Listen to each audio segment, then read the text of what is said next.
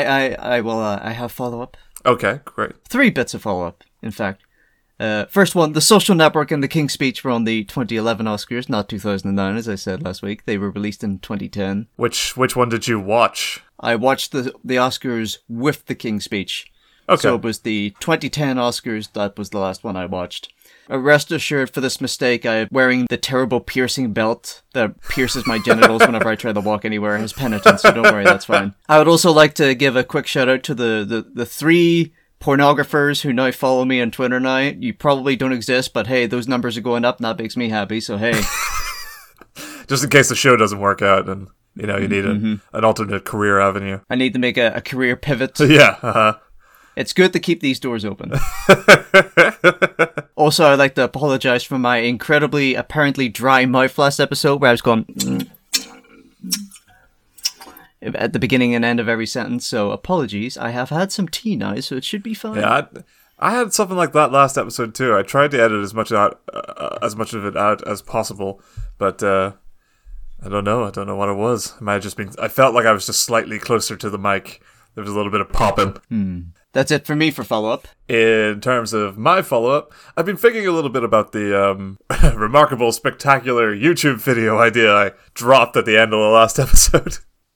Mm-hmm. So I'm how far am I on the list? I have written, I think, right up from 102 to number 6 or 5 or 7, somewhere in that ballpark. So a lot of writing has been done. In fact, we're at about the 35-page long script. Ballpark? Yeah, that's the word. And I've been thinking, am I going to... Is this a terrible idea? Have you started second guessing yourself and going, oh, this is terrible, no one's going to watch this, I need to turn back? No, I mean, that was never... People watching it was never on the cards. But I was thinking just like, how much work to fun ratio is how heavily is it gonna be weighted to me learning how to make an actual video, draining the fun out of this idea, and also, am I ever gonna get this done? People usually should start planning these things maybe a month before New Year's. Oh, you intend to have it done by the end of the month? Yeah, maybe early January. Foolishness. So instead, I've been thinking what I might do, a sort of mea culpa to the idea, because I've got the script more or less written. I can go through it, I can edit it, I could maybe put it somewhere. But in terms, I still would like some sort of video version of it. So I was thinking maybe I just stream reading it with some visual aids to make it slightly interesting, thus making it almost like the video I had in mind, with none of the professionalism that would ultimately not be there anyway. And then that could go to YouTube when it's done, and it could be the remarkably long year-end list of the games I've played. It can be the equivalent of what's that saying? Every great writer has about 1 million shit words in them that they need to get out before they get to the good ones. Maybe it's like you've got so amount of minutes of terrible video content that you just need to ingest or excrete in some way in order to get to the good stuff. I think I've been trying to get past that all year, but maybe this will be the final send-off we all need. Maybe this will be the final flush.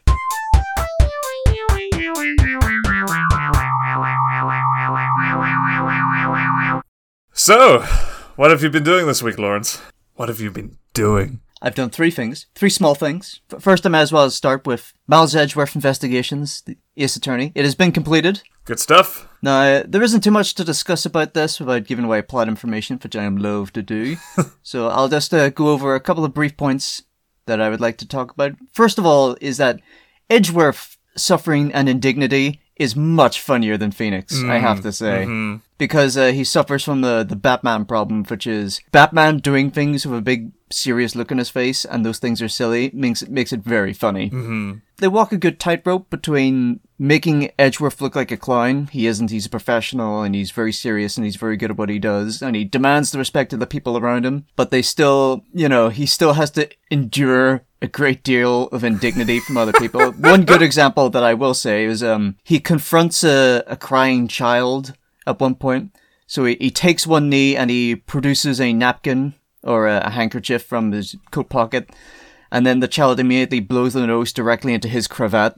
Oh, no. That's great. That's a good example. It's like they get the balance right. Yeah. It's a fine line. You don't wanna make him look to be the fool, but you still wanna make him suffer just a little bit for the lulz, for the gags. Mm-hmm. He does have the best gif I've seen from the show, the anime version of it. His usual, like, "you've caught me off guard," dead-eyed stare. The anime has turned it up quite a number of levels. They give him like a slow zoom as his head kind of creaks all the way. It's a great gif. On a semi-related note, I can confirm Wendy Oldbag is indeed in this game.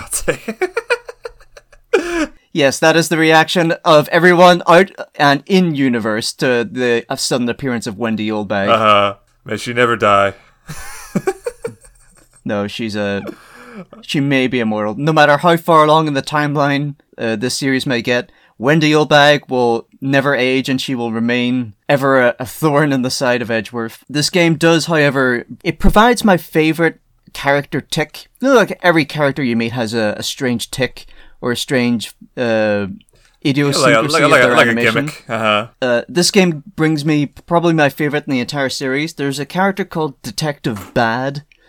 And Detective Bad he's a veteran of force. He's a hard-boiled, like, real smooth dude. He's got, like, classic, like, noir detective. He's got, like, bullet wounds in his jacket, and he never got rid of his jacket. I guess he takes pride in it or something like that.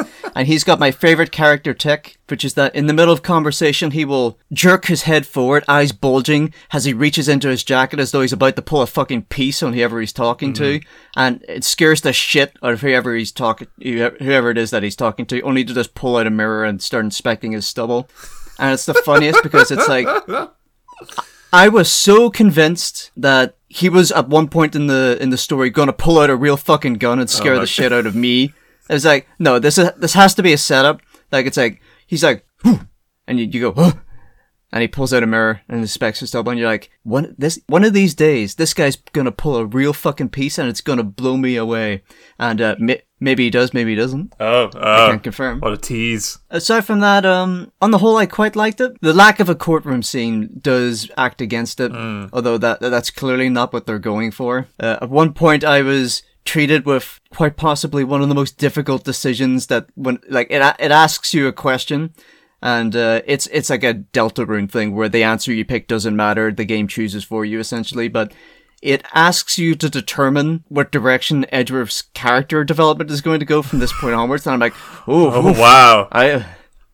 Like, not to give too much away, there's a situation where you're provided with a choice to present unlawfully obtained evidence in order to gotcha somebody or to not do it.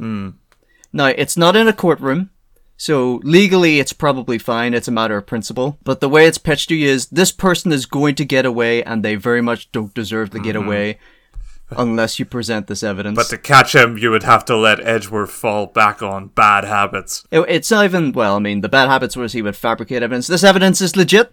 It's not fabricated, it's legit evidence, but it was procured in an illegal manner and is not admissible in court, and that goes against his newfound principles. To not be exactly like fucking what he called Phoenix, right? Yeah. So, it does kind of mirror where Phoenix is at this point in the story, which is, I'm currently being barred. Disbarred? Disbarred, I think. Barred, no. What does barred mean? Barred from the bar. Yeah. He's being disbarred. Good point. Tragically, one thing I was looking forward to when I booted up this game for the first time, but you never get to do, is at no point do you get to slap someone in the face with an updated autopsy report, which is probably the most classic Edgeworth mood imaginable, but alas, maybe they're saving it. He doesn't do that sort of thing anymore. They were leaving a little, something for the sequel. Kind of lure the producers in and said, gotta give us one more shot, man. Apparently the sequel was never localized? Or has not been localized yet? Is that true? Oh, you're right. Japan only. DS 2011. And there was another game in this franchise that I didn't even know about, which is apparently set in, like, Edo, Japan, which is, like, Phoenix Wright's distant descendant. Yes, I've heard of that one. I didn't know about that. There's actually a sequel to that one, too. Oh, I would kill to see that one localized, but I know it won't be.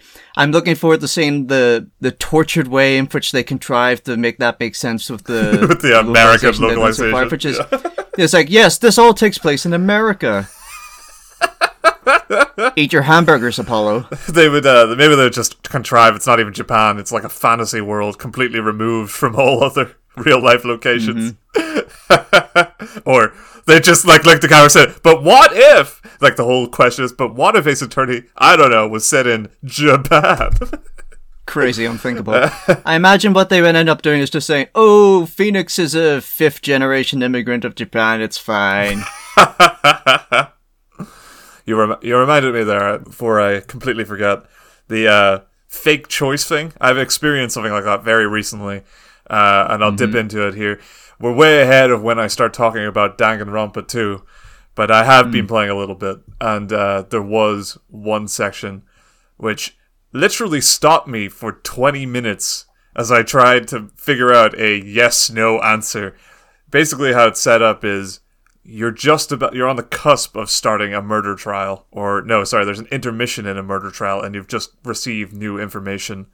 And Monokuma pauses the trial and talks directly to the player and says, well, if you guess who the culprit in this trial actually is, with basically no evidence to prove at this point that it is them, you skip right to the end, or something like you'll get an extra bonus or some stuff like that. And if you say yes and you don't get it wrong, we're deleting your save file and you're starting again. And at this point, you're about, I'd say, 3 hours into the game. That's a hefty save file to delete. Yeah, it's just early enough where you think they might do it. Yeah, exactly. But it's just far along enough that it'd be a tremendous inconvenience. Oh man, I was so it's a credible threat. Totally stuck. I spent 20 minutes scribbling out all the information I had mentally. I you know what? And by the time I decided to say yes, I did in fact have the right murderer, but it was a fake out. Yeah, so I thought so. Just to anybody who's ever going to play Danganronpa 2, don't waste 20 minutes of your life hovering over a yes-no question that doesn't matter. See, that's where you and I differently. I wouldn't look up who it was, but I would look up, okay, like, if I fuck up here, they're not going to do it, right? Are they going to do it? I would look up I don't want to know who did it. I want to figure that out. I just want to know, if I get it wrong, are they genuinely going to fuck me over here? That's what I would do in your situation. Yeah, that's probably the right way to go. I thought I wanted to be as honest about it as possible at my own cost. Seems like I'm playing the game fair. I even did that for the Edgeworth example. Oh, yeah? It was like, do I present this unlawfully procured evidence in order to corner this guy in my investigation? And I looked it up because I was like, don't tell me. I've got my fingers in my ears here. Just, is this okay? Is this a bad end situation? I really don't want to, at which point I was reassured. No, it's fine. Don't worry. It'll railroad you. And I'm like, whew, boy, have I never been relieved to hear that. Yeah, I know. Being railroaded. One last thing before I come off of Miles Edgeworth. It's just, Ace Attorney has always been variably creative when it comes to naming their characters. There have been a few bit characters where you look at them and you go, oh, very funny, I get the pun behind that name. Lots of plays on words. I think that this game... Okay, I'm going to lay it out straight. There's a victim in a past case whose name is literally Dead Man. His name is Dead Man. That's... DEIDMANN. That's wonderful. I hope they never stop. I mean, out of the loop. Game's been going on for a while. Maybe they try to take it a more serious direction somewhere down the line. I say pun names for everyone forever. I just think that's probably the least effort they've put into one so far, I suspect. Yeah. Detective Bad's pretty good, though. It's not really a pun, but it's just a good name. It's bad with 2 Ds, because he's bad. In the sense that one must be bad enough to save the president. Alright, the next game I played this week is one that I played earlier today. It's called Princess Remedy in a World of Hurt. I've heard of that one. I've heard of it. Is it another Newgroundsy one? No. It was made in a 4-day game jam. Its aesthetic is more akin to Baba Is You. Very ZX Spectrum, that sort of color palette. It's a good exercise in getting bang for your buck, including charisma, because it squeezes a lot of character into a 1.5 hour game. I wanted to go around and get a whole bunch of secret bonus shit, so it's probably even less than that. It's... The premise of the game is that you play as Princess Remedy, who is I suppose, some kind of celestial figure who comes down from Saturn to cure the people of the world of their various ailments by doing a wee shmup minigame. The gameplay is not entirely unlike Undertale in that respect, I suppose, only there's more shooting. And the things that you're shooting are not people, they are little Dr. Mario personifications of ailments. So you don't have to feel bad. There's no moral quandary there. This game is adorable. It's about as threadbare as it gets. But yet, even so, despite the fact that it was made in 4 days, all 86 NPCs are comparatively unique. And they all have unique names and dialogue. And there's an epilogue where upon defeating the big disease that inhabits the Prince of the Realm, who apparently, and I quote, is suffering from everything. That's great. He'll say to you, "Oh, you have cured me. I will bestow upon you this boon, which is you may choose to marry anyone in this kingdom, and you will rule as queen with them at your side. And you can go back, much in the same way Undertale has its epilogue, where you can go back to speak to anyone. You can go back to every NPC in this game and marry them. And you get just one line of dialogue extra, depending on who it is, where they talk about, wow, I can't believe, that sort of thing. In a short game like this, every line counts. Mm-hmm. Like I said, they do everything that they can to squeeze as much fun, character, and the soundtrack to this game is bopping. Like, it's really good. I'm like, you made this in 4 days? That's ridiculous. That's great. It's also, it would also be a very good game to stream, buddy. Oh, hint, hint, hint, hint. Mm-hmm. Just in case you're keeping a list. And apparently it's free to play. That's pretty cool. It's got a sequel, which you have to pay for, I presume. Yep. Princess Remedy in a heap of trouble. Cute. It's cute in that sort of Shantae kind of way. Yeah. Just a good exercise in minimalism. Not wasting your time and bloated game design. Like it. Mm-hmm. Another game I played this week, the last one, and I have the least to say about this, but they are good things, is something called Familiars.io. Is this a tweet game? It is a tweet game. I remember something's hitting me in the head that says, you played it via Twitter. Yes, I was going down my Twitter timeline, between the doomsaying and the cancelling and the toxicity and whatnot. I noticed that someone had posted a embedded video and it just said, I have squeezed an actual, genuine, legitimate multiplayer video game into the embedded system for Twitter. And lo and behold, they had. It was also bare bones, like 2-bit, like Pokemon-like. You could choose a character and a familiar, your Pokemon, basically. And you would walk around combating enemies in the wild and leveling up. I'm not sure if there was PvP. I saw other people, other online players, I presume, who seemed to be battling. I'm not sure if they were battling one another. I only played it for about 10 minutes, just enough to appreciate the achievement, the technical achievement that had been made here. And then I moved on. I have to say, Familiars.io, very clever. I like the cut of your jib. It's very, solid marketing.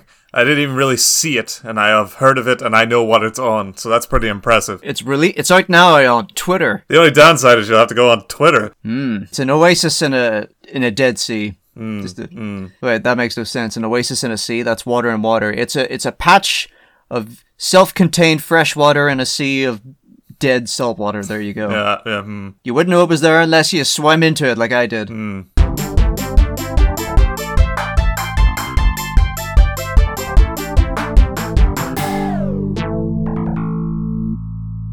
What about you, Lee? How was your week? So I was thinking, our news section's probably going to be slightly longer this week because we're going to be talking about the Video Game Awards. So what I had teed up for this week was, already hinted on Twitter, was going to be chatting about The Witcher 1. But I'm going to push that back and keep our little episode trimmer than usual. Let it give us as much room to breathe on the awards as possible. Yes, Lee and I have decided we have proven ourselves capable of recording roughly 3-hour podcasts for about 2 months straight. Yes, so now we are hoping to adopt a more perfection is when you can no longer afford to take anything out approach to making a podcast now. We've entered the refinement period. We're always pushing ourselves here at Vector Man, and we're doing it for you, listener. Audibly drops pen. Perfection. Calculated tomfoolery. Excellent work, Lee. Well choreographed. Necessary. Every second is necessary here at Vector Man Podcast. So instead of talking about The Witcher, I thought I'd talk about a game that I started playing this week. I'm over halfway through. That is a little lighter, and that game is the very first Fire Emblem Shadow Dragon and the Blade of Light. I almost said sword because I wrote that down. It's actually called Blade of Light. Fire Emblem Blade of Light. And it's a game that has only been localized this month. So I've got a lot of nice things to say about it. Because it's obviously a very cool thing. It's cool that it's been localized. But before we get to that, I'm going to talk about some shit stuff, get it out of my system, and move swiftly back on to talking about good stuff. Because I didn't know this at time of purchase, because it was a low price, and I just saw it on the store, and I thought, fuck yeah, first Fire Emblem. That's satisfies brainworms even in me.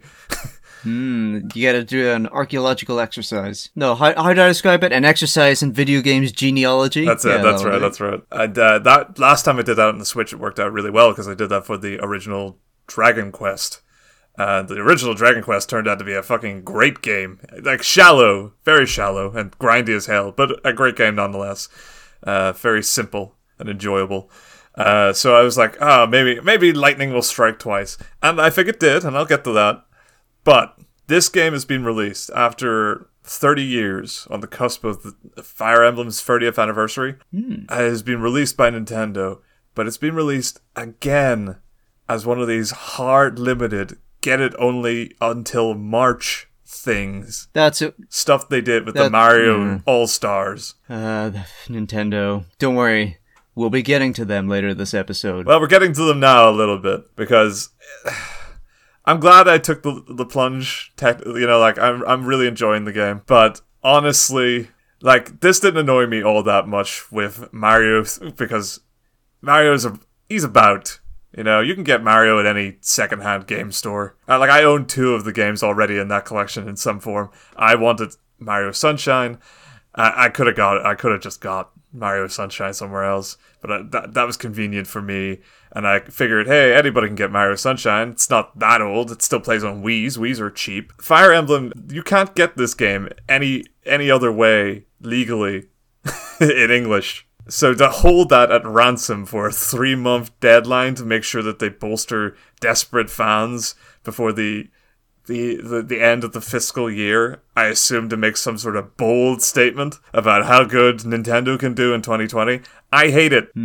I absolutely hate it. Well, fortunately, a game of this age and is presumably quite small in size and therefore is easily sequestered away for acquisition by extra legal means. Mm-hmm. So from a consumer's perspective, this is inconvenient, but it is not the end of the world. Yeah, I agree. But you're right, it sucks. It's stupid. It's Nintendo being Nintendo. People, they just don't get it, man. Boomers. Boomer Nintendo. That's what they are. Nintendo boomers. I'm not going to encourage actively for someone to extra legally acquire this game. Of course not.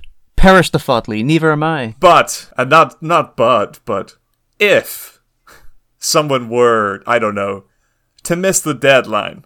People are busy. Yeah, 3 months might not suit. The 3 months might not suit. They might not even know about it until after it's done. What then? Let's assume they don't live in Japan, where it's available on the NES online service for no additional cost already, so it's a targeted move at the West. Let's assume, you live here, somewhere around this side of the world, and, you missed the deadline, and you're looking like, oh man, you just missed out on what I'm going to describe as a very, very good game. You want to see it in its original glory, because obviously you could play the remake on the DS, sure, but you want to see the historical, the genealogical side of it, right? Absolutely.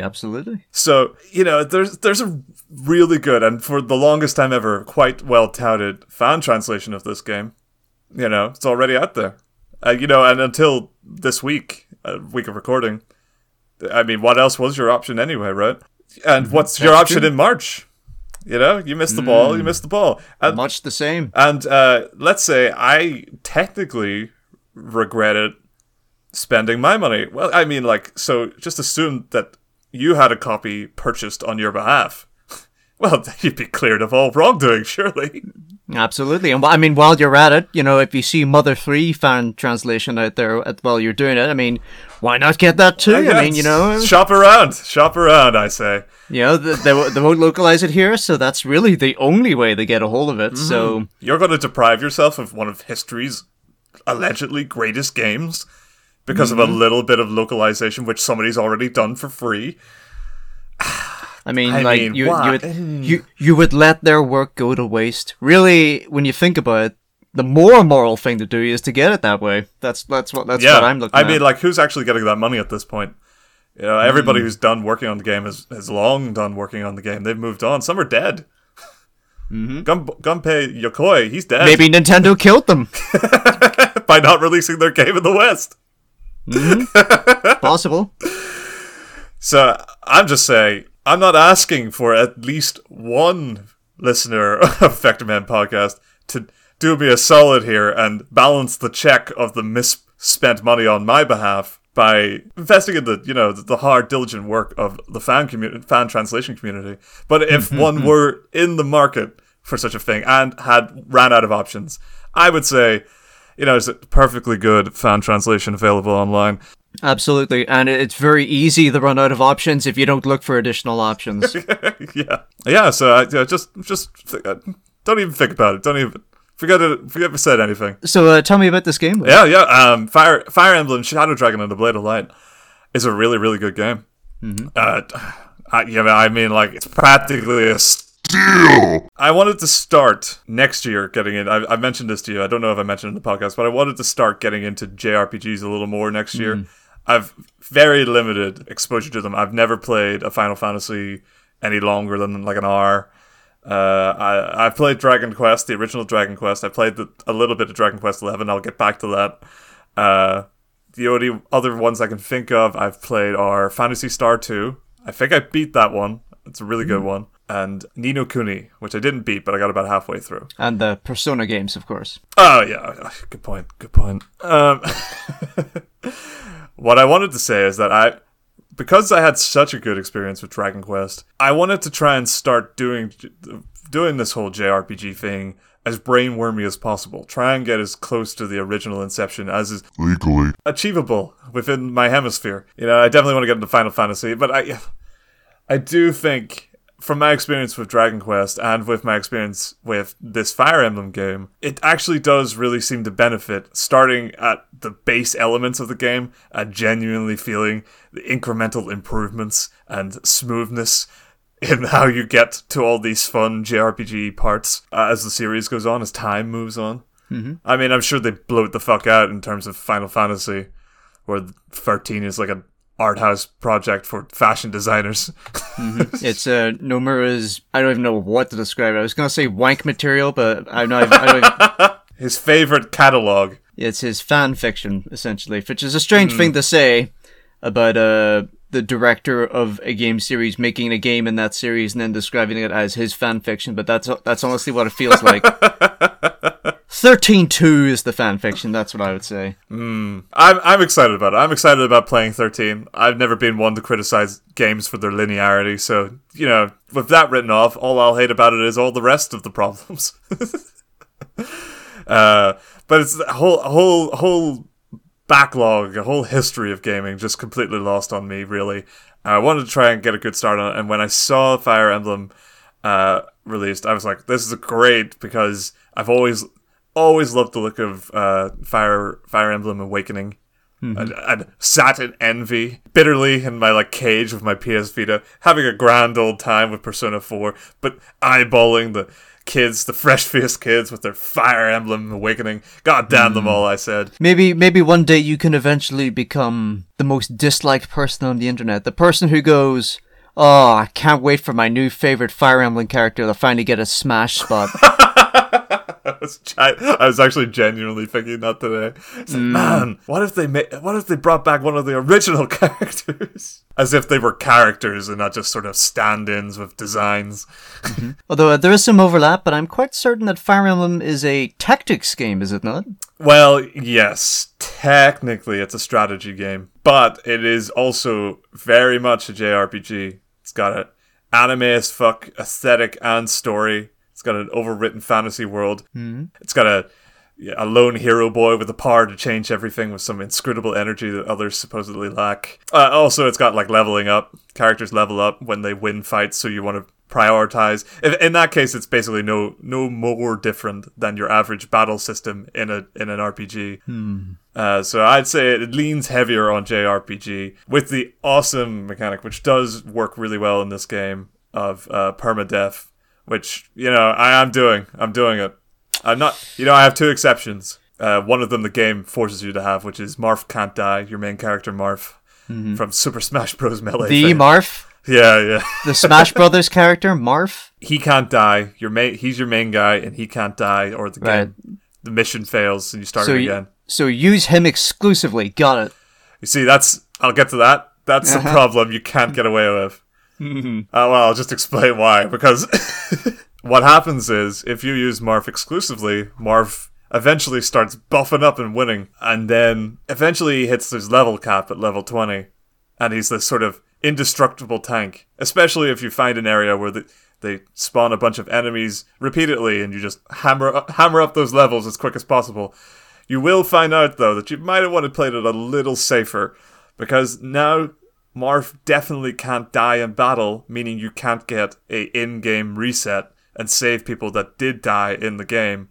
You would have to use a save state. Is there an ability that allows you to redirect enemy attacks to another character? No, not in this one.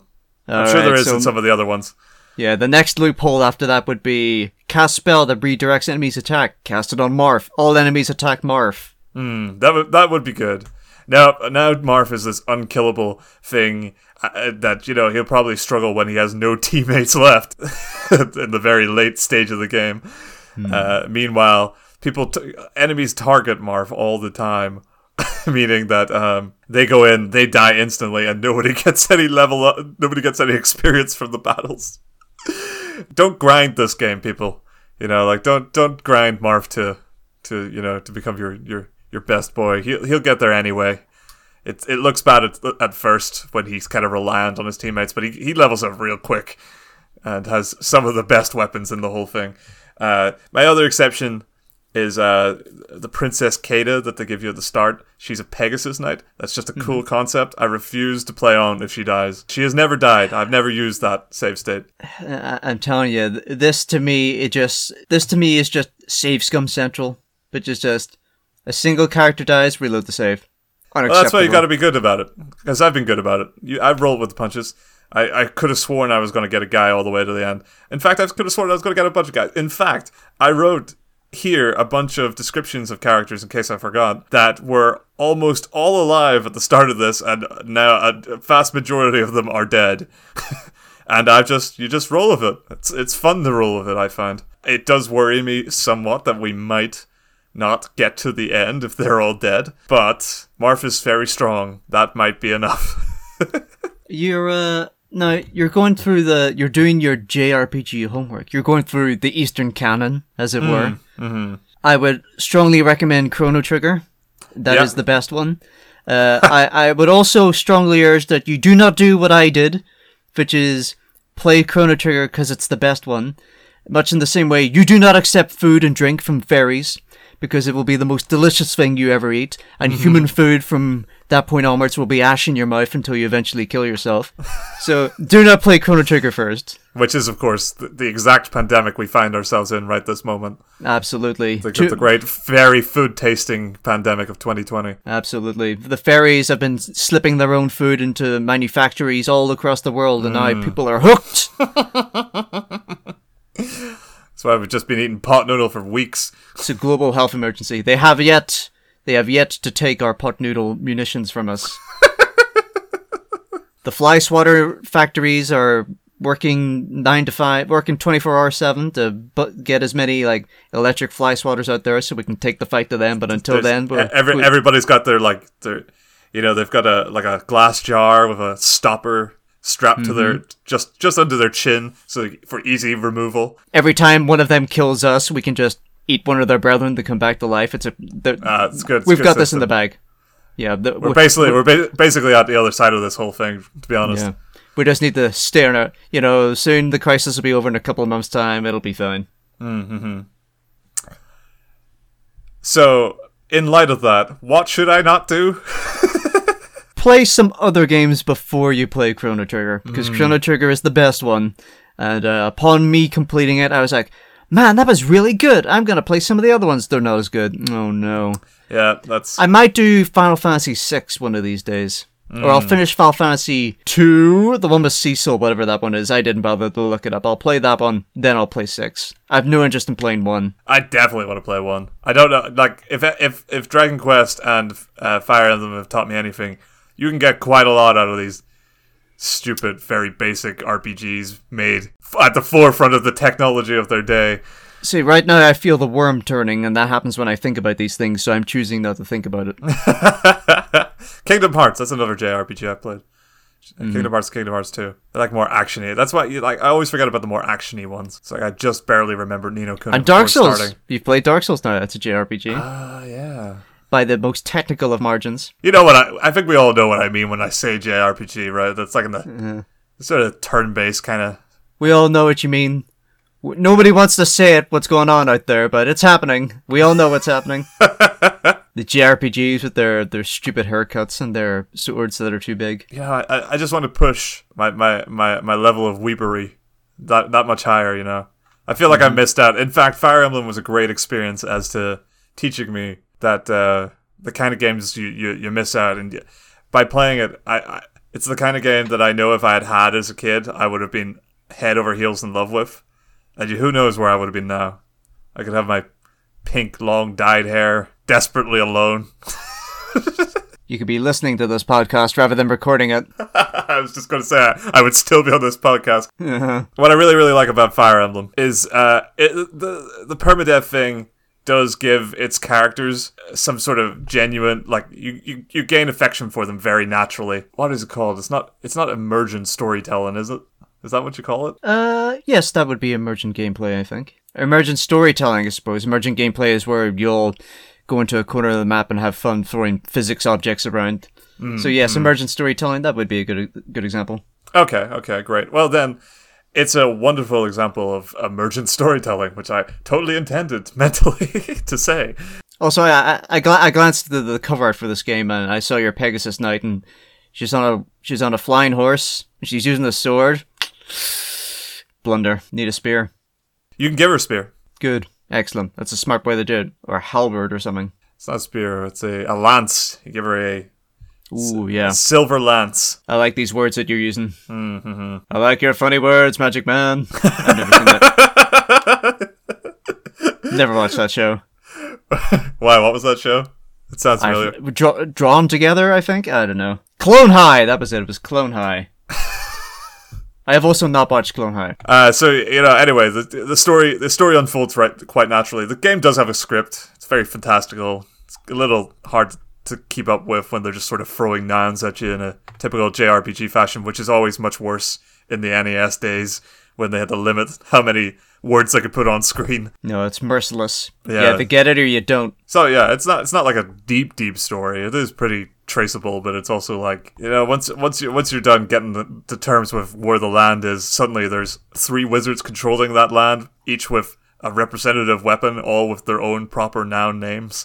Like, that's a lot to throw at the NES. I'm sure it would have been very exciting if you had the manual on hand. But yeah, I mean, you get used to your characters. Or a copy of Nintendo Power to have all these things explained. Oh, yeah. Definitely would have been a good one for the in-magazine game guides. That was a racket. I used it. I used one for Pokemon Yellow as a kid, and it was good because a lot of the stuff I would have missed. Yeah, but I'm pretty sure some of those games were made deliberately obtuse in order to shift copies. You know what I like about some of these characters? Like Marth. Marth is a princely boy. He's the princeliest boy. He's an absolute fop. They've done just enough animation to give him an astounding amount of character. Unlike everybody else, he's got his little rapier, and what you can tell he's about to land a critical because he twirls it. Mm-hmm. What a ponce. Then Naruto runs up to the enemy, and sometimes he'll just sort of twat them on the head, and the other times he'll blast right through them and out the other side. That is great. That is just a lot of small touches to make him significantly cooler than every other character in the game. So it's always the little things. Mm-hmm. And you get used to some characters, like the now dead Jagan, who was my old man paladin, sworn protector of Marth. He used to do his animation. He used to sort of, his horse got up on two legs, jumped into the air, and then diagonally swooped at the enemy. That was another cool move. Cool character. Beast Jagan. He only died just an hour before for recording this. It was actually I'm fresh. still getting over it. I'm sorry to speak of this so flippantly. Yeah. At the very, very start, they give you Cain and Abel, who are two horsemen, who you obviously can't help but mentally form a sibling rivalry between. Oh, I just assumed that from the get-go.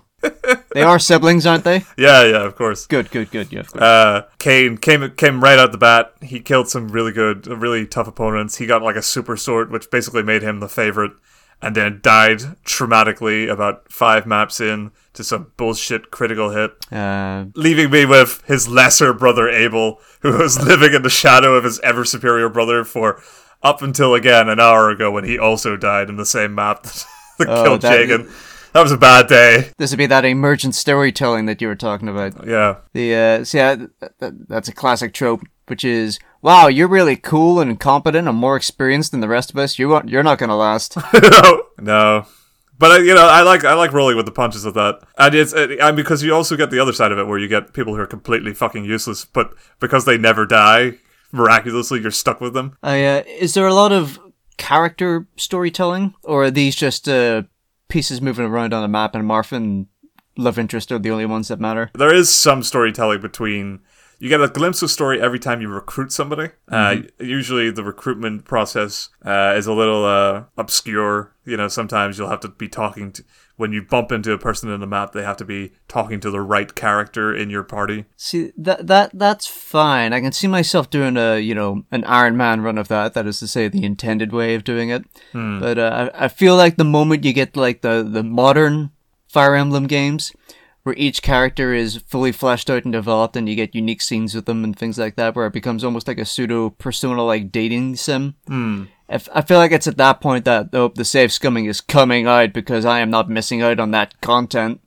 I'm not doing a second run of this game. Well, I believe for games past Fire Emblem Awakening, they have now given you a mode where there is no permadeath. But all my friends are going to make fun of me at school, Lee. Yes. I certainly will. I'm all for save scumming on behalf of characters that matter.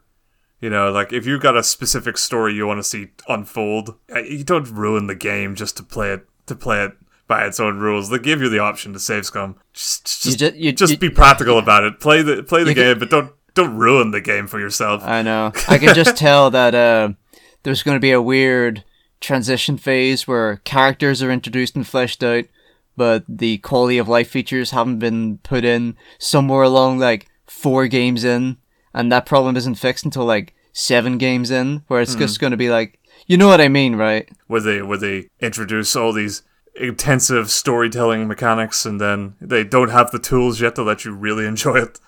Until like the 6th one, the momentum of so many people bitching at them finally bubbled over, and they they relented. They succumbed. Dark Souls easy mode. It's not the same. Yeah. Mm-hmm. All right, but might as well like lay it out in the line, because I don't want to be that person. I think that if Dark Souls had started with an easy mode, it would have been fine. But the fact that they cultivated a reputation for being these super hard games where the multiplayer is seamlessly integrated with the single player, they basically made it so that that was never going to happen from that point onwards. If the next From Software game has an easy mode, that'd be cool. But Dark Souls, it probably wouldn't work. Oh, specifically original Dark Souls you're talking about. Yeah. Dark Souls, Demon Souls, Bloodborne, those ones. Yeah, no, I agree. Just, I Listen, Lee, I know that someone would have heard that remark and would have thought, oh no, Lawrence is one of those people. I want to preempt, because in addition, you understand, to the invisible specter of a gatekeeper that no one can see but me, there is also the thick-rimmed glasses wearing purple-haired Twitter and or Tumblr user who is staring at the screen looking for the slightest reason to view me in the most uncharitable light possible. Mm-hmm. That I must also preempt. Well, I think you did a good job today. Not today, bitch. How'd you wrote it? No, it's not. See, bitch these days, it's a unisex insult, so I'm cool. You call anyone a bitch. We regularly call each other bitches anyway, so... Yes, that's fine. Got your back here. I think you're right. That's basically it with Fire Emblem. It's a really good game, and should one happen to want to acquire it, I'm not saying you have to wait 3 months. So, I mean it. You don't have to wait 3 months. There are ways and means. That's all there is to say. So, hey, good job, 19... Oh, no. Sets up a year, doesn't know the year. Is it 1990? I mean, it would be the 30th anniversary, right? That's alright. Fortunately, we have follow-up for that.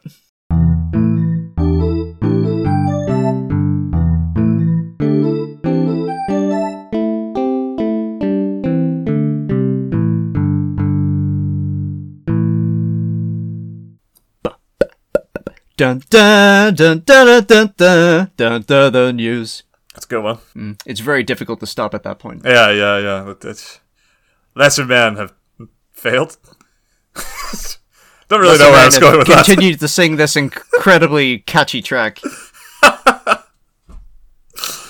Alright, Lawrence. News. This week, we watched the Video Game Awards. Not only did we watch, we streamed it. The Game Awards, the game advertisements, whatever you want to call them, we saw them. We saw them. We were there. We stayed up for them. That's right, listener. If you would like to see myself and Lee talk over and completely unable to focus on the awards and trailers being shown because we're being bewildered by Lee's brother Shane Lee's brother's bizarre diatribes and completely incomprehensible line of reasonings, then tune into Vectorman Live, twitch.tv/Vectorman Live. That's twitch.tv/Vectorman Live. It's pretty good, yeah. That's actually, you can't get it there anymore, but it might be on YouTube. Oh yeah. If you would like to see us have to take it down immediately because they played no less than 3 copyrighted musics that can't be streamed without being demonetized, then tune in to Twitch. Yada yada. The rest of the stream. YouTube.com/Vectorman. Mm-hmm. I'm not even sure if that's the URL. Just Google it. Mm-hmm. Tell people to stream your show and then make it impossible to stream. Thanks, guys. Thanks, Jeff. Yeah. Good job, Jeff. Good stuff. When you make yourself the face of the company, that means we also get to piss in your face when things go wrong, Jeff. Just ask Todd.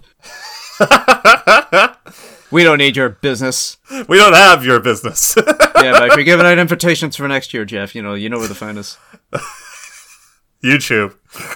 Alright, yeah, so, where do you even start with this? Oh! Begging your pardon, viewers, I just need to interrupt real quick. We've been alerted. There's a Whooper Watch happening right now, so keep an eye out. There may be whoopers around. You need to be careful. They're nasty little critters, so be mindful, be cautious. Save lives. Keep an eye out for the whoopers. That's a Whooper Watch public service announcement. Anyway, please continue, Lee. I completely forgot about the Whooper Watch. The best kinds of jokes are the ones that you immediately forget about them. No one listening to this in a month's time is going to know what the fuck I'm talking about, but that just makes it all the more funny for me to say it right now, and that's what matters. Oh man, it was like a fever dream. We never got an explanation of that. Oh my god. Anyway, where to start? I guess we could start with the actual awards, just to get it over with, because they're like the least interesting part of the awards. Not that I have a list here. I mean, we did do a tally, and not that I could quickly calculate that, who won the tally. I suspect it was not me. I mean, I'm pleased that I guessed No Man's Sky for best multiplayer when no one else did, or whatever award it was that it won. It won an award, and I guessed it, no one else did. I'm pretty pleased about that. I was gonna say it was Whoever said The Last of Us the most amount of times.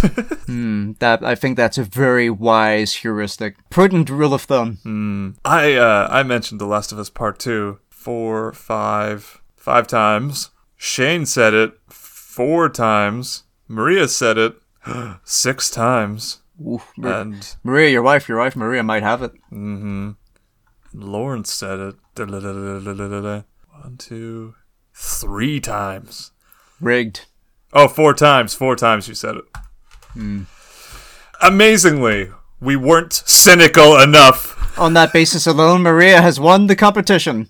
Congratulations, Maria, my wife, Maria. You've We're done it. awarding you for the most approximately guessed awards given to The Last of Us Part 2, we think, probably. I think the truth of it comes down to, what did it all feel like? What does it all matter when The Last of Us wins more than enough anyway to ruin the majority of the other categories' fun? What a fucking downer. I didn't know that these awards until you told me on stream that these awards were determined by popular vote. Now, I feel like I need to double check that. Because not to be a condescending, smug Western liberal elite, but the hoi polloi cannot be trusted to make these kinds of decisions, Lee. The great unwashed. Preposterous. You're only diluting the art form by making it more accessible to the public. All right. I'm getting my information straight here. This is the sort of thing that should only be decided by a highly shrouded in secrecy, cloistered group of elder statesmen of the video game industry. Okay, all right. I was absolutely wrong about this. Uh-huh. There is a fan voting percentage on each winner, but that percentage is only 10%. The rest is the 90% is a jury. I see. And the best popular game, presumably, is the popular vote. Yes, that must be because I didn't understand that in the first place. The Ghost of Tsushima winning the, what was it, Player's Voice Award, when all the rest of them were, in my head, public votes. That explains what's happened. The Game Awards work with the biggest companies to narrow down a list of nominated games in the first place, and then the jury narrow it down further, and then vote on a winner. Was there an award that felt good? Anyone that was given to Hades. Best indie? That feels like a pot shot. Best action, though, did go to Hades. That's good. It deserved it. Shame for Doom Eternal, but Hades did quite well. I feel like, dare I say this? Technically, yes, it is an independently made game, but to say that Hades is indie at this point almost feels, I don't know, like they're above the label. Like it's like AA. Yeah. Like a game like, for instance, The Last of Us Part 2 would be AAA, and something like Baba Is You would be indie, single A if you like. And a game like Hades would be, it's sort of the Focus Home Interactive. They've reached that level, like the mid-tier AA space. Absolutely. The problem being, of course, that is something that's incredibly difficult to quantify, so giving an award to it sounds like it would be a very messy thing, so perhaps not the best idea. I know. I just feel like the cloud of the studio has kind of elevated them. I mean, they're in a category now where they're beating out Doom Eternal to awards. You know, that's fucking crazy. Yeah, it's like, who won the best award for a game in which you fight your way through the underworld? Is it Doom or is it Hades? Turns out it's Hades. Whoops. Yeah. Jesus. You beat fucking Doom at its own game. I was happy that, despite it being basically ineligible for most things, Among Us did get its rightly deserved 2020 shout-out in Best Multiplayer. Mm-hmm. That was good. Alright, let's talk about some of the stuff that was announced at the Video Game Awards. Fuck the actual awards. They depressed me. Mm-hmm. Fuck the Oscars. That guy was there. They brought him back. They knew. Yeah. You know what? It was actually good to see him this year. I appreciate they didn't try to rehash the meme. They didn't just have him go, "Hey, fuck the Oscars. Anyway, here's my new game." Yeah. They did rehash his mocap suit appearance from the last time he was seen from that EA Play presser. I assume at this point that's just what he looks like. Yeah. They just eats, sleeps, babes in this mocap suit. He's always in character, man. As a crazy talking heart. I'm not going to do this in order. I'm just going to talk about the ones that were interest to me. Yep. Back 4 Blood. I feel like we should almost issue an apology because it took us to the last 10 seconds to go, oh wait, no, it's the original team, it's not a ripoff. Very sorry. Yeah. It's like, is this Left 4 Dead? Is this a Left 4 Dead ripoff? Man, video games really haven't progressed at all in the last 15 years, says Shane. Yeah. And we go, no, it's a spiritual successor, Shane. It's okay. It's because people want it. Yeah, it looked good. I've never played Left 4 Dead, though, so, I mean, I don't really have shit to say about it. I played the first one briefly, and that's it. I own it. I own Left 4 Dead 2. I have not touched it. I own, what's the other one? Killing Floor? Have not touched it. Probably because my computer can't handle it. Nier Replicant. Got a little gameplay. Sorry, Nier Replicant version 1.22474487139 ellipses. I assume that is correct, because in the subsequent listening to this podcast, looking for things to follow up upon, I will pick up on it if it is that. I just happened to chance upon it in front of me. Looks good, man. It looks really good. Over Shane's complaints that it looked like crap. I didn't want to feel like I was ragging on Shane, but it was particularly grating when it's like, I'm trapped on the other side of the ether, and I can't talk to you in person to go, no, Shane, don't worry, it's cool, it's fine. Yeah. Mm-hmm. I know, it's particularly upsetting because even I was getting hard sold watching that trailer. That shit looked this great. is just Kingdom Hearts. Those were his exact words. No. Yeah. Shane, I'm sorry for listening. But you're a fool. But you're wrong, Shane. Listeners, we're sorry if you're listening. Mm-hmm. What else we got? Between that and Crimson Desert, the almost single-player looking Black Desert Online follow-up. That game that you and I spent the entire trailer looking at going, this looks really good. I don't know what it is. Between those... What is this? Between those and Warhammer 40k Darktide, a solid thumbs up to any trailer that came out with actual gameplay. Them's the breaks, them's the rules. No gameplay, no hype. Walked away from those ones thinking, man, I actually would play those. And maybe I will. I mean, maybe not. Maybe not Warhammer. I have to at least draw the line somewhere. I have to at least if it's just going to be the 40k version of Vermintide, I should just stick with Vermintide until I finish that, right? Maybe if I fall in love with Vermintide 2 somewhere down the line, maybe Darktide's next on the list. We'll see. Crimson Desert though, look good. I have no interest in playing this game, but I just think it's worth mentioning that like Schrodinger's cat. We never knew for certain until we cast eyes upon the title, but Lee and I were utterly convinced that Ark 2 was a reboot of Turok. Oh. It had to be. It had to be. The disappointment. All the planets were aligning. It had dinosaurs. It had, vaguely Native American characters. It had, humanoid, sort of, reptilian enemies. We had a property whose studio had went out of business, and therefore the owners were up in the air.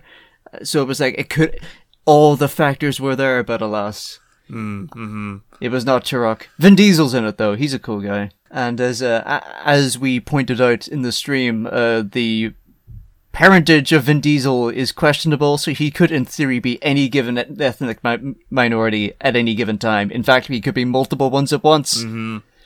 So you can't technically accuse him of being whitewashing a Native American role, because you don't know. You don't know. Speaking of the appropriation of culture for mass marketing purposes, Hood! Outlaws and Legends. Looked good this time. I think it didn't make any impact on me last time I seen it. No, I actually looked at the actual trailer later on, and I went, this has a lot of things that I like. It's just I was a bit too caught up on this person is clearly an assassin, and you have used the word assassin in the tagline, which I thought was perhaps a bit too brazen. I don't know. If they leant towards older Assassin's Creeds, I mean, it doesn't seem like the real series is going that direction anytime soon. Might as well get our fix. Also, it was yet another 4-player co-op mission game, and I was like, we've played at least one too many of these in a row, guys. It's starting to wear thin. That being said, the premise of this, as far as I can understand, is medieval heist game. Stealth medieval heist, and I'm like, I would like some of that, please. I mean, yeah, you say multiplayer thief, and it sounds bad, but you say multiplayer. If you say medieval Robin Hood robbing the No, rich. I was going to say, what's the bank robbing game with the masks? Oh, Payday. Payday. If you have That's a good if you say one. medieval Payday, suddenly, it's sounding a bit more appealing. Yeah. That's good thinking. That's good brand management. Absolutely. Good guys got to get you on that. Listeners, before we continue, I would just like to let you know that the Whooper Watch has been upgraded to a Whooper warning. They're on their way. They may be agents of the fairies. We're not sure. Please take cover in your homes. They may be responsible for cutting the communications lines. That might be why I lost connection earlier. Keep an eye out. Thumbs up to the back-to-back no game, no hypes for BioWare. Good job, BioWare. I mean, it was like they used it almost like a statement to their shareholders, like, please, don't panic. BioWare they'll make the games that are marketable. We'll make your Dragon Age. We'll make your Mass Effect. Please. So I'm gonna skip over Dragon Age because I have no experience with that series, despite a vaguely interesting trailer and a terrible title. I'm just gonna go straight to Mass Effect, just to express my bewilderment, because not to give anything away, but the way in which that series ends is quite definitive, and if you were to have games that take place in that series that take place after it, you would need to shake things up considerably. In fact, you would actually need to pick an ending first, which on its own might upset people. And some of those endings are paradigm shifting. It is not a coincidence that the game in this series that came after Mass Effect 3 was Mass Effect Andromeda, the premise of which was it takes place in a different galaxy entirely. But they screwed that pooch, so no going back to that. The smart money was that any additional installations in this franchise would be prequels, and they would take place during the First Contact War or something like that. I wouldn't be interested in that sort of thing, because for me, Mass Effect is all about alien politics and rallying all these aliens together in order to fight a common foe and things like that, and just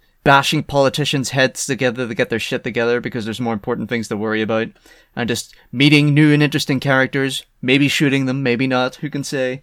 And what this trailer seems to suggest is that this takes place after 3, and Liara's there, or Asari is there, but it seemed to be Liara, and she seemed fine. Which means that they've picked an ending and went, this is the ending we're going for, where everything's hunky-dory, mostly, which might annoy a few people. Or that they've decided to, I don't know, maybe retcon things completely in order to facilitate future installations, which I don't care for. But I do like Mass Effect, so I am willing to be bought over. I am open to be convinced, but you gotta do some real convincing. None of that Andromeda shit. Here's my low-key gamble on Mass Effect 4 or whatever we're calling it. I'm gonna guess they do the Star Trek reboot, and they incorporate a little bit of time travel to give themselves a fresh lick of paint over what already tread ground. But it can't be a reboot because it says Mass Effect will continue. Oh, that's what I mean. So, but they've shifted the timeline significantly, so all the events play out differently, like in the reboot Star Trek films. So it's not a prequel. It's a loophole that technically is a reboot, but sneakily keeps all your lore intact and functions as a sequel. That's how writers get away with it. The problem with that is time travel. No, not time travel. That's not a problem. The problem is that, and I'm going to have to really tiptoe around this, is that there were a couple of endings that you could have chosen in Mass Effect 3. Some of them were worse than others. It was a matter of perspective which of them were worse than others. But so long as you did everything right, most of the people in the galaxy are still alive, which probably would have been considered a acceptable outcome. But Lawrence, that's now all just an alternate timeline. Where this game takes place and it becomes the official sequel is at the point where you're about to make that decision, you get warped away to a renewed planet or a renewed timeline where you shouldn't have been there. Even so, because it was the decision. Start it over. You can't start it over. It's like you cannot. This decision, you cannot leave for a couple of days and then come back. Like you can't be plucked out of time. Like maybe if you were plucked out of time and then came back literally a second later to make the decision. Like you're not going back to that time. That timeline's fucked. You're moving on. New timeline. 100 years before. Well, it can't be 100 years before. Then it is a prequel, and it is what people thought it was. But it's not a prequel because it doesn't play out like the lore does in the original. It's a sequel prequel. No, I don't think it's my low-key bet. Low-key bet. 2024. BioWare 4 is a Star Trek reboot. Put it out there. All right. What were you interested in? What was I interested in? Sephiroth and Smash. I was interested in that. That was a good trailer. Yeah. I appreciated the online reaction to this, which is, most people would be like, oh, another sword character, Christ, they're just saturating the ranks, yada, yada, yada. But, everyone was like, yeah, alright.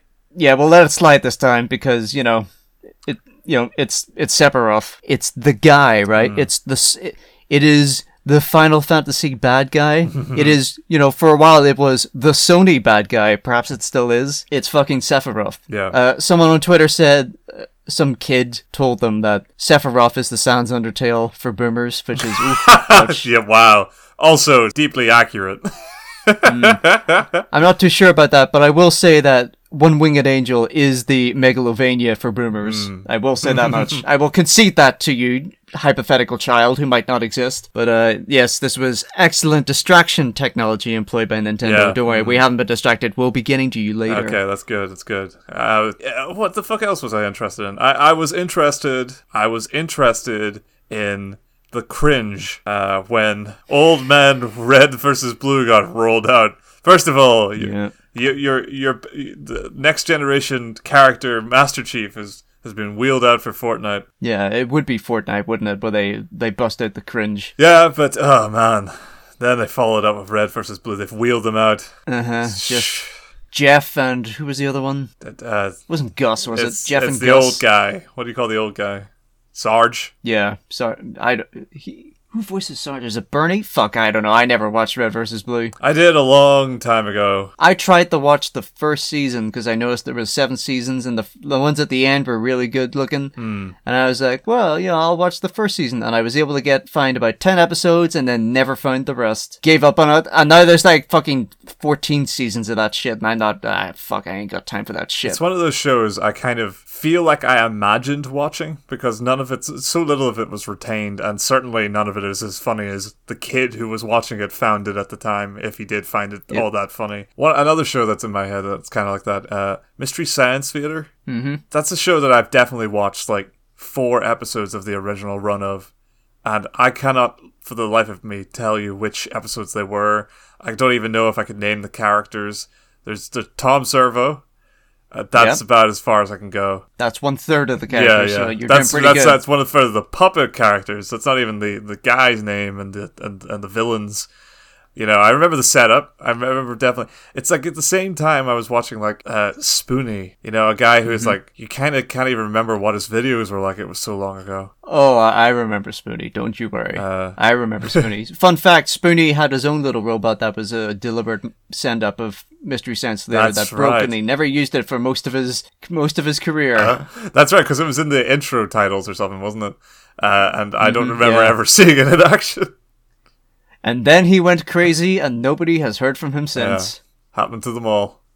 Happens to the best of them. That's the Channel Awesome curse.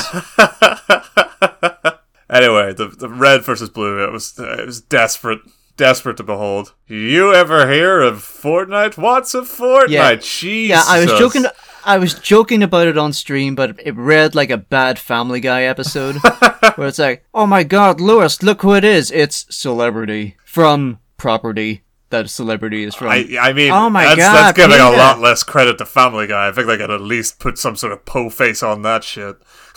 This was really... I liked that it came in tiers. It was like waves, there was an escalation of cringe. Yeah. Where it was Fortnite, bad start. Master Chief, okay. Red versus Blue, phoning it in. Oof. Just tears, 1, 2, 3.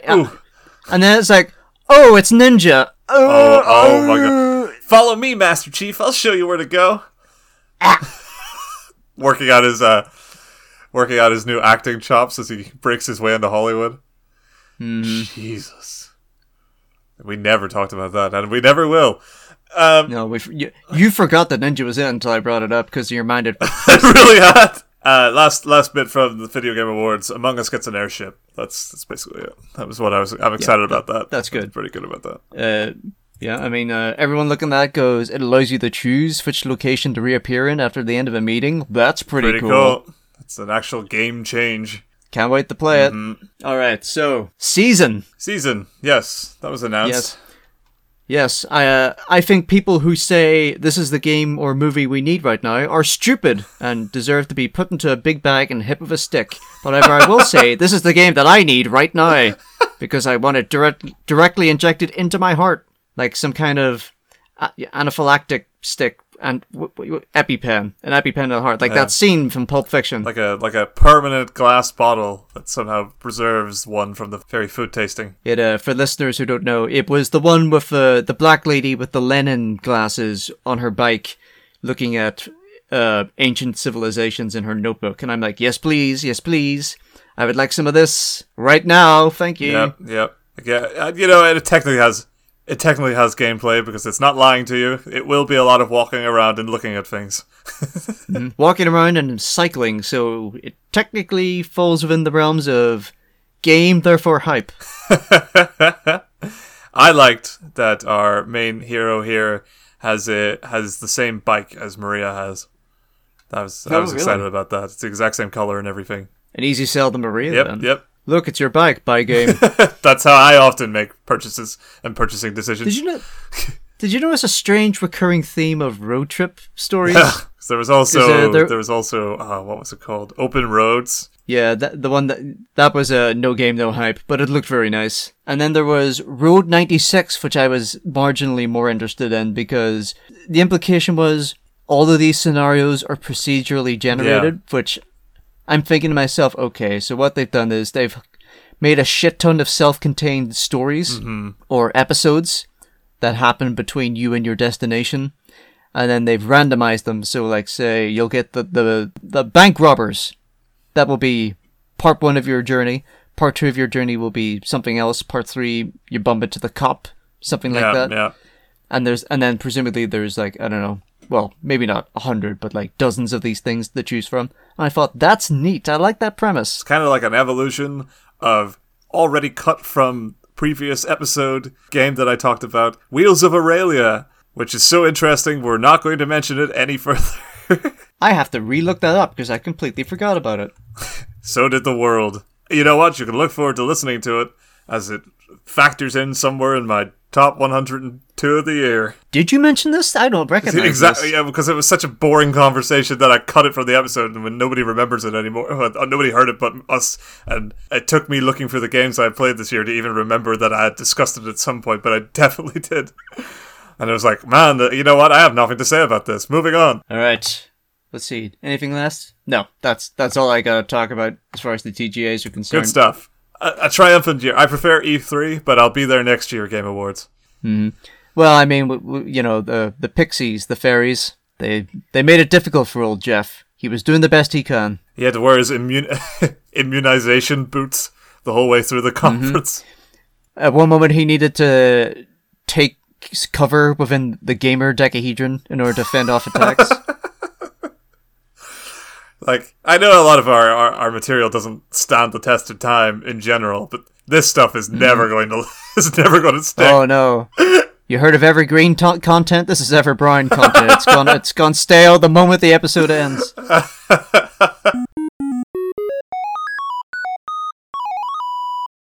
Speaking of things immediately going stale upon coming out, Cyberpunk 2077. Yeah, let's see. Where do we begin? Alright, so no console review copies were given out.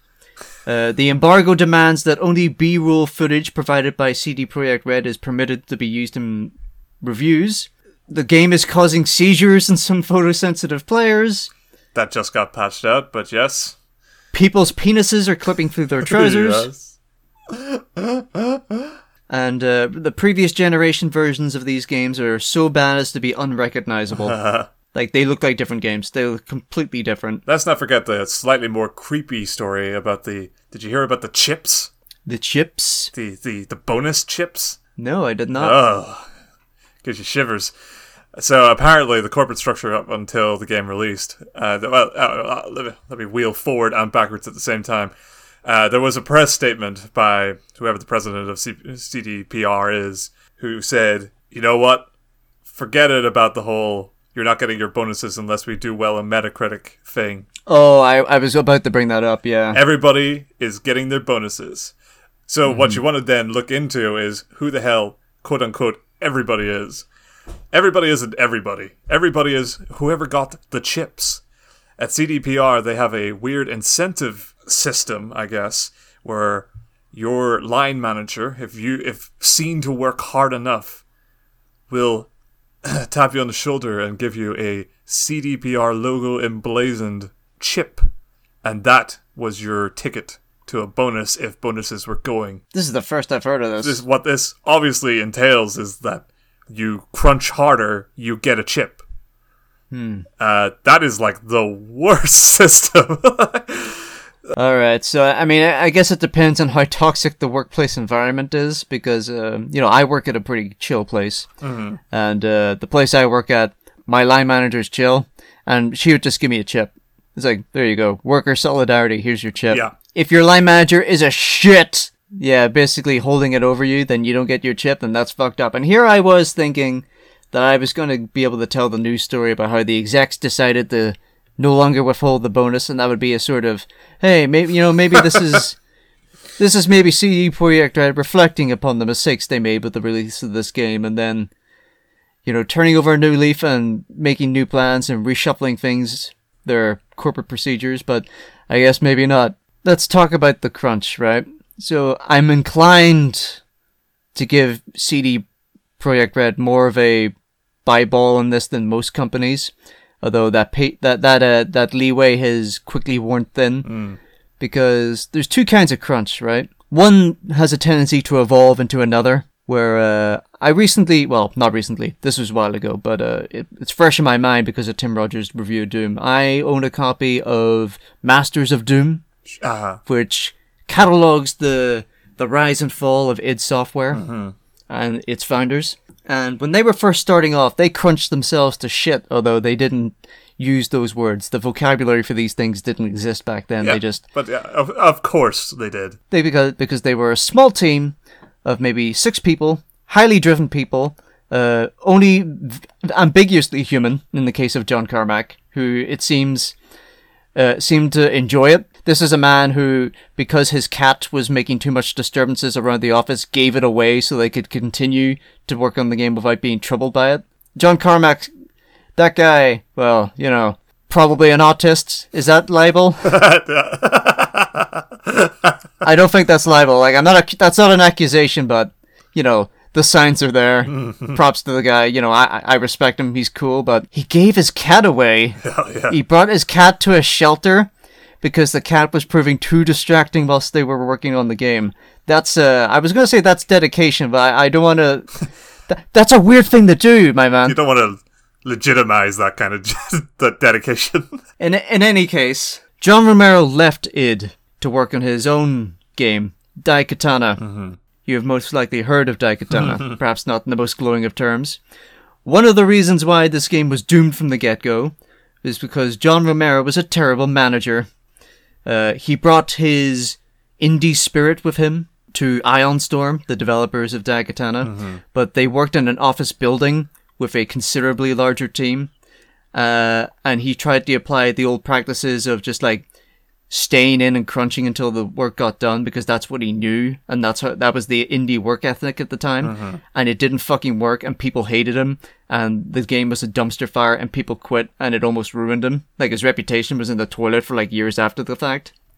That's the first kind of crunch, which is a company did this because it was okay when they were small, but then they outgrew it, but they kept doing it. Sure. This is, in my mind, what the CD Projekt Red crunch is at the minute, which is they start off small. They made The Witcher, and then roughly around the time they made The Witcher 3, they got big. Too big, too quickly.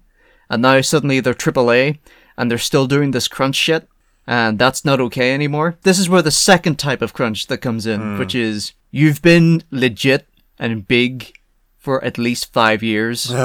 You're Activision now, you're EA, you're big boys, doing big business, and you're still doing this shit. which is, it stops being a matter of, growing pains for the company, and it just becomes, we have chosen to do this because we've always done it, it's corporate culture, and we're inertia prevents us from doing anything different. It's at this point that it ceases to be excusable, and it becomes just either short-sightedness, a complete failure of management, or just like capitalistic greed and evilness on the executives' part. Mm-hmm. And this is where CD Projekt Red now finds itself at a crossroads, where they are now already in, if not, or towing the line of the distinction between these two types of crunch. And they really need to seriously examine themselves, because at this point, it's not too late. Yeah. They can still turn back. CDPR, you're not EA yet, but you can see it from here. You can see them at the other end of the line, like, drawing them in with, like, a single finger. Come over here. Come, join us. CD Projekt Red. Yeah, it's been dragged into the daylight at this point. Every facet of this story doesn't look good. It just feels like the backlash is actively affecting things a little bit. And you can't possibly want that for your company, for your products, for your games, for whatever you're trying to do with yourselves. You know, even Rockstar gets less flack than this, and they're a fucking shit show. Well, I mean, that's because Rockstar make incredibly popular games that everyone buys, and they've been doing this for a while, and they have their own defense force. CD Projekt Red has their defense force, but a lot of that defense force came about because of smart decisions and being pro-consumer, and a lot of early on goodwill, which they are rapidly losing. Because in addition to their game being incredibly crunchy, it's also come out and it's not very good. I'm sure they'll fix it, and in a year's time it'll be a fine game to play, but, like, you know, they're not writing articles about the game a year after it comes out. They're writing about them now, and it's not looking good. No, that's true. That's true. Well, before we swoop on to other bad companies, a little footnote here to say that Supergiant Games, out and out, didn't crunch to make Hades. Nope. Loads of articles about it. Loads of interviews. Very good. Very clap in the back. You know what? I'd say that warrants them for best action game of the year at the very least. Indeed. Of course, Naughty Dog crunched their workers like shit as well. So, bad dog. Anyway, Hades, in addition to not crunching their worker, gives them mandatory vacation time. So the psychological tricks that companies not only play on their employees, but that employees play on themselves, where they go, you know, I could take my leave anytime now, but I don't want to feel bad. Mm-hmm. They can't even do that, because guess what? Relaxation is mandatory at Supergiant Games. You will go to Bahamas, and you will have a good time, damn you. Man, what a company. I really hope Supergiant Games, they either, you know, if it starts to spin downwards, you know, they either get too big or it spins out of their control, just dissolve. Just wrap it up. That mandatory holiday thing, consider that to be your canary. If that goes, the canary is dead. Yeah. If somebody taps you in the back and hands you like a picture of the Supergiant star on a token, you know, it's time to leave. The gig's up. A quick trio of delays. Halo Infinite delayed to autumn 2021. Prince of Persia, the gaudy-looking rubber face version, delayed till March. And most appallingly of all, Windjammers 2 delayed till indefinite TBH, DVD. Oh, terrible. Love Windjammers. I'm excited about Windjammers 2. Cyberpunk 2077 has been retroactively delayed for another 6 months. You need to give your copy back right now. Alright. We've put it off. Nintendo. The fuck have you been doing? What's going on here? You think this is a game, bitch? What are you doing here? Listener, I referred you back a couple of weeks to the news story that the Smash Brothers tournament that was being held using the Slippy mod for Smash Brothers Melee had been cancelled because Nintendo are terrified of emulators and think that they're all piracy when they're not. Lee, say something so I know that the Slippy mod for Melee meant that they thought that it was an emulator and that they were all pirated, or just maybe they didn't care enough to really think that hard about it, so they cancelled it. And they also cancelled the Smash Ultimate tournament that was happening at the same time because they were concurrent. They were part of the same organization. Fast forward 1 week, a Splatoon 2 tournament that was being co-hosted by Nintendo. The teammates The teams that were taking place in solidarity of the Melee community changed a lot of their names to things like, Free Melee, hashtag Free Melee. 30% of the participants changed their name to reference Free Melee in some capacity. Nintendo pulled the stream, essentially deplatforming them. They continued the tournament on community-wise otherwise, which is good of them. Good fight, guys. Mm-hmm. But they were essentially deplatformed by Nintendo. Flash forward another week, and just Nintendo, not content to sit on its laurels, on its skull throne, having already cashed in all their chits, used up all their goodwill. They have all of the soundtracks for Super Mario 64, Ocarina of Time, and Mario Kart Wii have been blocked in their entirety on YouTube by Nintendo of Japan. Guys, what are you doing? What are you doing? And you know what? I'm emphasizing Nintendo of Japan because I am fairly confident that, this is coming from them. Like, some people might say, oh, it all started going downhill after Bowser took over, but, I don't think... How convenient. You're forgetting that there was another change in the leadership there, if you're on that thing, and it was on the Japanese side of the company. The new president as of 2018, of Nintendo Japan, that guy's name is Shuntaro Furukawa. And to be honest, him coming while having worked in Nintendo, being a little bit of a younger generation than the majority of the other leading heads at the company, he comes mostly from the business end of the company rather than the console creation, gameplay design, consumer end of the company. Mm-hmm. And methinks, not to just point one man make all the difference, but the last couple of years I've seen a good couple of these bullshit decisions in the shadow of trend chasing, digital app, mobile phone crap. It's all come in this 2018 plus wave. Mm-hmm. Shuntaro Furukawa, one of the dudes at least definitely on board, who said he wanted to shake things up at the company. I don't think it's too much of a stretch to say that we're currently in the shake-up. Shakedown, more like. Yeah. Yes, I agree. It's most likely Nintendo Japan. I don't know if it's this one dude, but if he hasn't already, Doug Bowser is probably on the phone going, guys, you need to chill the fuck out. For real. Mm-hmm. You're ruining the reputation of this company. This is the worst it's been in a long time, especially with this timed release exclusive baloney. Yeah. I've even heard stories like, well, I mean, you say it's this one guy, and you know what? Perhaps it is. But I would hear stories of Iwata back in the day having to do the full-on, on his knees, forehead on the ground in front of shareholders and investors in order to persuade them to not do stupid shit and bugger up plans that they had in place in order to keep things good. Mm-hmm. Iwata's not around anymore, tragically. This new guy, he's probably not going to do that. I mean, Iwata shouldn't have to fucking do that, but hey, you play the hand you're dealt with, and he did great. I guess we'll just see if the new guy... No, I'm not going to say I guess we'll just have to see, because we're seeing it right now, and it's shit. Yeah, it looks fucking sorted out. In this year, it's been an exceptionally profitable year for Nintendo. What the fuck is the rest of it about? It's all it's that one kid and his mother suing them for 18 million quid over the controller drift problem. They gotta recoup the costs. Yeah, it's not gonna do it. Yeah. They have some of the best-selling games of a year when we're already in a worldwide recession. Whatever they're trying to convince their shareholders of, it can't possibly be worth this. No. I mean, no. What I'm suggesting is that the current guy is no longer the bulwark. He's no longer the aegis to shield the company from clueless Japanese shareholders. That's what I'm getting at as well. I don't want to put the blame at one guy's feet. It's a democratically owned company. Mm-hmm. It just so happens that most democratically owned companies are owned by greedy stockholding businessmen. So usually need somebody on the forefront, on the company end, defending the intentions of the company to the shareholders, mm-hmm. and convincing them they'll have their money. They've been getting their money. They don't have to get all of the money. They don't also have to chase the fan community, which will be the money. Mm-hmm. It's just very short-sighted. Well, that's the way of things. Most game companies, they cannot see any further than the next 2 quarters.